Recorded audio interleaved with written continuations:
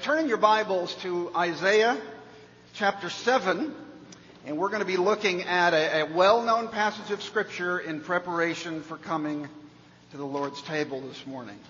Isaiah 7, verse 14. Before we read, let's pray together. Lord, we thank you for the privilege of worship. We thank you for the privilege of music and singing and worship, and this time of year, all of the celebration that comes our way, the times with family and friends, and the blessings that we receive this year from you, this time of year from you. We thank you for sending your Son. We thank you for the life and the death and the resurrection of Jesus Christ, that He is alive. And we will continue to pray and hear from your word and meet Christ at the table. But we pray now for the power of the Holy Spirit, that the Holy Spirit would come with power, open the word to us. Lord, we pray as we fellowship, as we sit, as we listen, as we hear. Lord, we know that you are our Father. You're the perfect Father that we've always wanted, and you know what each one of us needs this morning.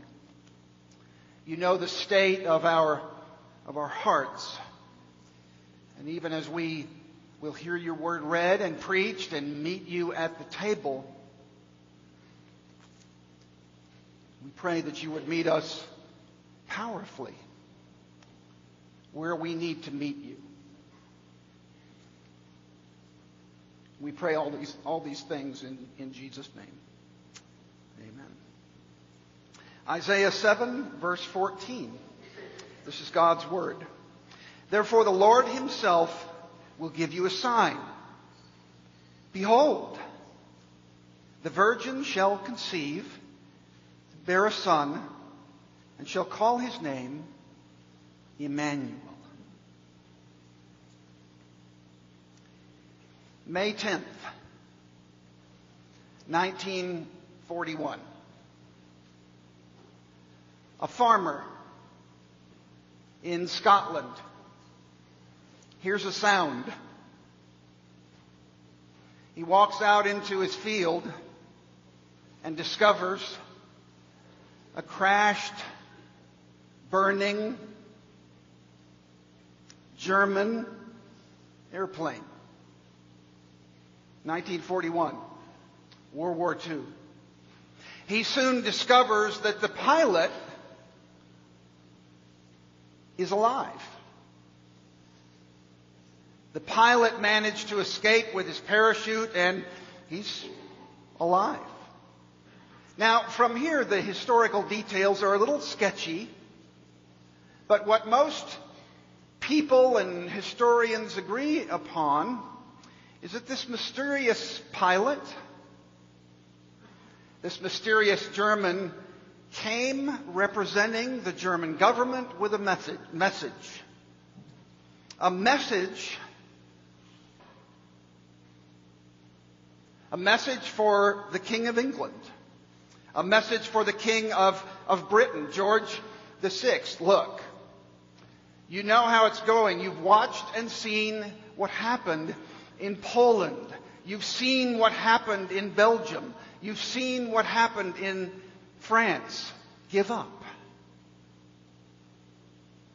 Join us. Come over to our side. What's your answer? What does this have to do with Christmas? Well, maybe you don't know, but in many ways it has everything to do with Christmas, because this promise of a sign and a virgin conceiving and Emmanuel, God with us, is given in the Old Testament, in Isaiah 7, in the context of something very much like this, an impending invasion. And all that goes with that. Invasion, threat, warfare, fear. How will the king answer? What will his response be? We can look at this passage in a way that's very simple. It contains a promise, and it contains a presence. A promise and a presence. You see, long before this pilot crashed his plane into a field in Scotland in the 8th century BC, it's not looking good for God's people. You see, the northern kingdom has separated from the southern kingdom, Israel in the north, Judah in the south, and they're constantly at war with one another. And they're constantly making treaties with pagan nations around them, and they're constantly tempted to idolatry, to worshiping the gods of the neighbors, other kingdoms around them, to compromise, to disobey. And here we have, in the context here in Isaiah 7, Ahaz, the king of Judah, is approached by several other surrounding nations, and they're saying just the thing we just heard. Join us. Give up. You're finished. There's no hope for you. And this is coming from the northern kingdom. It's coming from Assyria. It's coming from Syria. Give up. Join us. Come into treaty with us. And the king, King Ahaz, is afraid.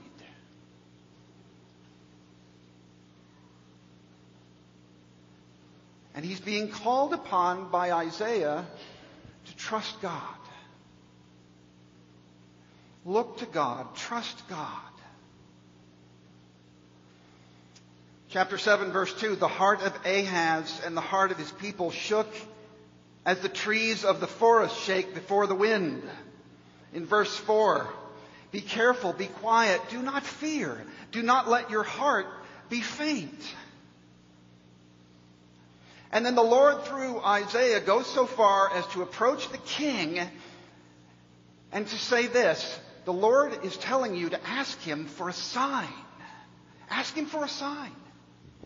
Ask God for a sign of his promise. Ask God for a sign of his faithfulness. No, I don't want to presume upon God. I don't really feel comfortable with that. I don't want to do that. No, do it. Trust him. Don't be afraid. No. And the Lord, through Isaiah, says this: I'm going to give him a sign anyway. I'm going to give him a sign of my covenant, of my love, of my promise, of my faithfulness. Therefore, the Lord himself will give you a sign. Behold, the virgin shall conceive and bear a son and shall call his name Emmanuel. Trust me, Ahaz. Trust me, Judah. Trust me, Christian. No matter what your difficulties, your temptations, where you're tempted to compromise and give in. Well, we have the benefit of knowing something that Ahaz didn't know, of knowing something that Isaiah didn't completely know. We have Christmas.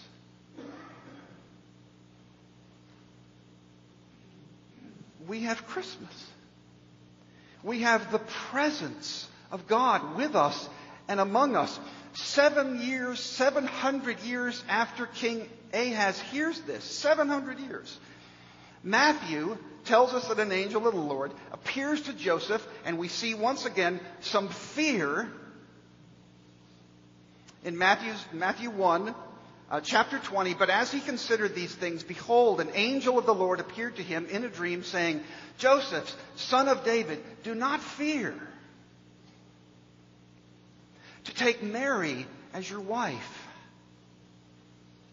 For that which is conceived in her is from the Holy Spirit. She'll bear a son, and you will call his name Jesus. For he will save his people from their sins. And Matthew goes on to quote Isaiah 7:14 in the context of Christmas, in the context of the New Testament. Behold, the virgin shall conceive and bear a son, and they shall call his name Emmanuel, which means, Matthew adds, God with us. God with us. Luke, in the chapter we all love to hear around Christmas, speaks of a different kind of invasion. In Luke chapter 2, and in the same region, there were shepherds out in the field, keeping watch over their flock by night. And the angel of the Lord appeared to them, and the glory of the Lord shone around them, and they were filled with great fear. And the angel said to them, "Fear not. For behold, I bring you good news of great joy, which will be for all the people. For unto you is born this day in the city of David a Savior, who is Christ the Lord. And this will be a sign for you. You will find a baby wrapped in swaddling cloths, lying in a manger." And suddenly there was with the angel a multitude of the heavenly host, praising God and saying, "Glory to God in the highest, and on earth peace among those with whom he is pleased." What is this invasion? What are the angels singing about here? What is this multitude telling us? What are they announcing? What is this peace? Peace from what? Peace with whom? The word host here, by the way, behind this word host is the word stratios. The angels are literally singing about an army, a heavenly army, a heavenly host. A band of soldiers declaring peace. Declaring a peace treaty. Think of it this way. What these angels are doing, this heavenly host, they are declaring a peace treaty, but this time it is not with the blood of some foreign army or some invaders or some nation that has rebelled. It's the blood of Jesus.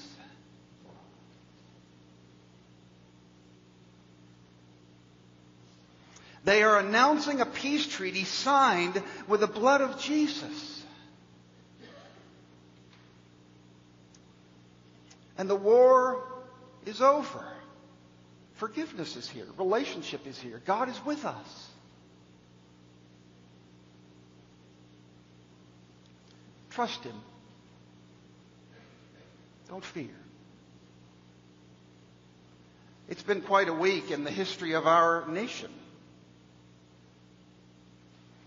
We witnessed the state funeral of a president.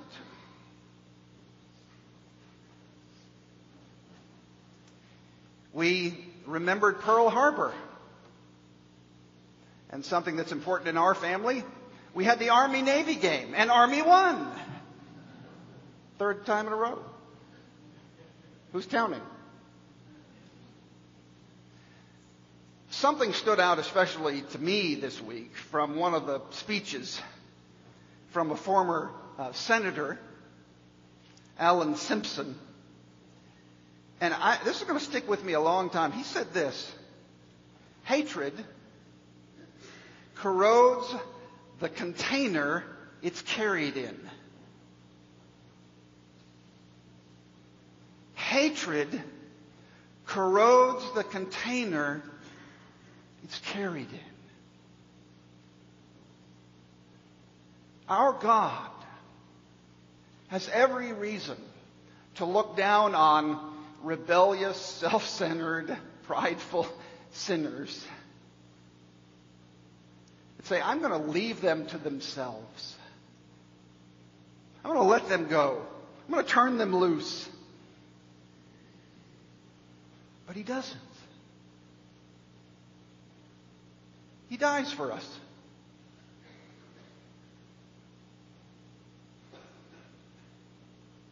does the opposite.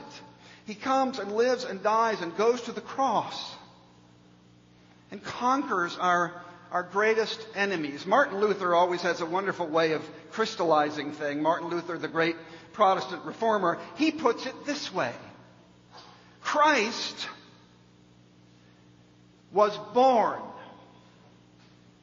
in a manger to grow up and become the greatest thief, murderer, adulterer, robber, desecrator, blasphemer that there ever was anywhere in the world. God sent His only Son into the world and laid upon Him all the sins of all men and all women, saying, Christ, Jesus, you be Peter the denier, Paul the persecutor, David the adulterer,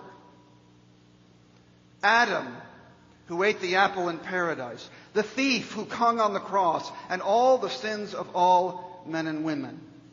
Not in the sense that He committed these sins, but in the sense that He took these sins committed by us upon Himself in order to pay for them with His own blood. Believe it or not, that's what we're celebrating. Yes, the baby in the manger is wonderful, but the crib leads to the cross, which leads to the empty tomb. Peace on earth and mercy mild, God and sinners reconciled. I love what G.K. Chesterton says about Christmas. There's something defiant in Christmas. Something that makes the abrupt bells at midnight sound like the great guns of a battle that has just been won. The battle with sin and death. Paul tells us He made peace with us through the blood of the cross. This table points to a promise and a presence. One more thing before we come to the table. We remember the birth, we remember the cross, we remember the empty tomb.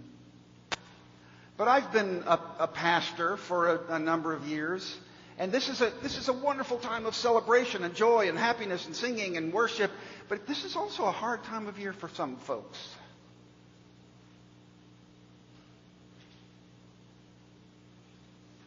Maybe this is your first Christmas without a loved one. Maybe you've just recently experienced a diagnosis. Maybe you've lost a job. Maybe there's somebody in your family you're not getting along with.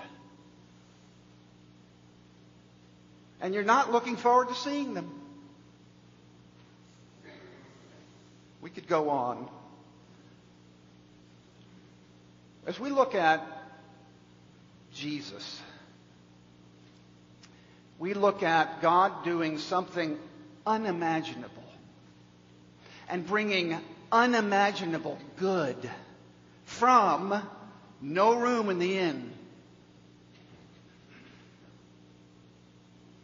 from born in a cattle stall,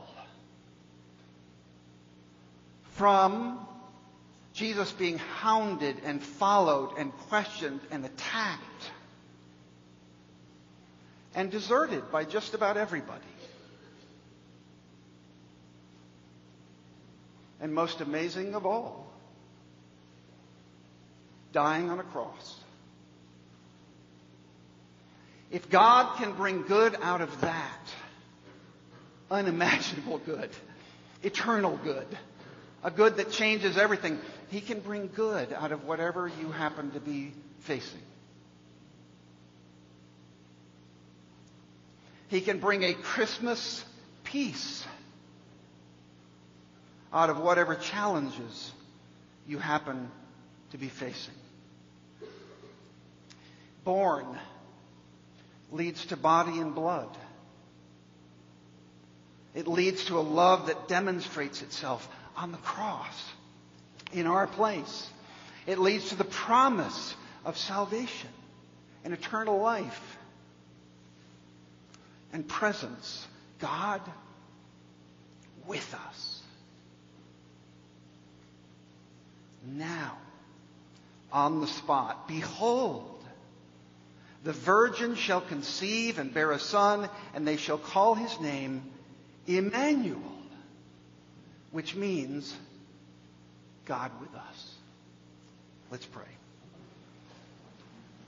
Lord God, as we turn our hearts to the table, as we are remembering the context of Isaiah 7, warfare, invasion, compromise, idolatry, and then from God, a promise. The promise of Christmas. The promise that will be ultimately fulfilled in Jesus Christ and in Him alone. Lord, we pray that even as we have heard your word, press it home to our hearts and prepare us for your table. And we pray these things in the name of Him who came such a distance for us, the Lord Jesus Christ. Amen.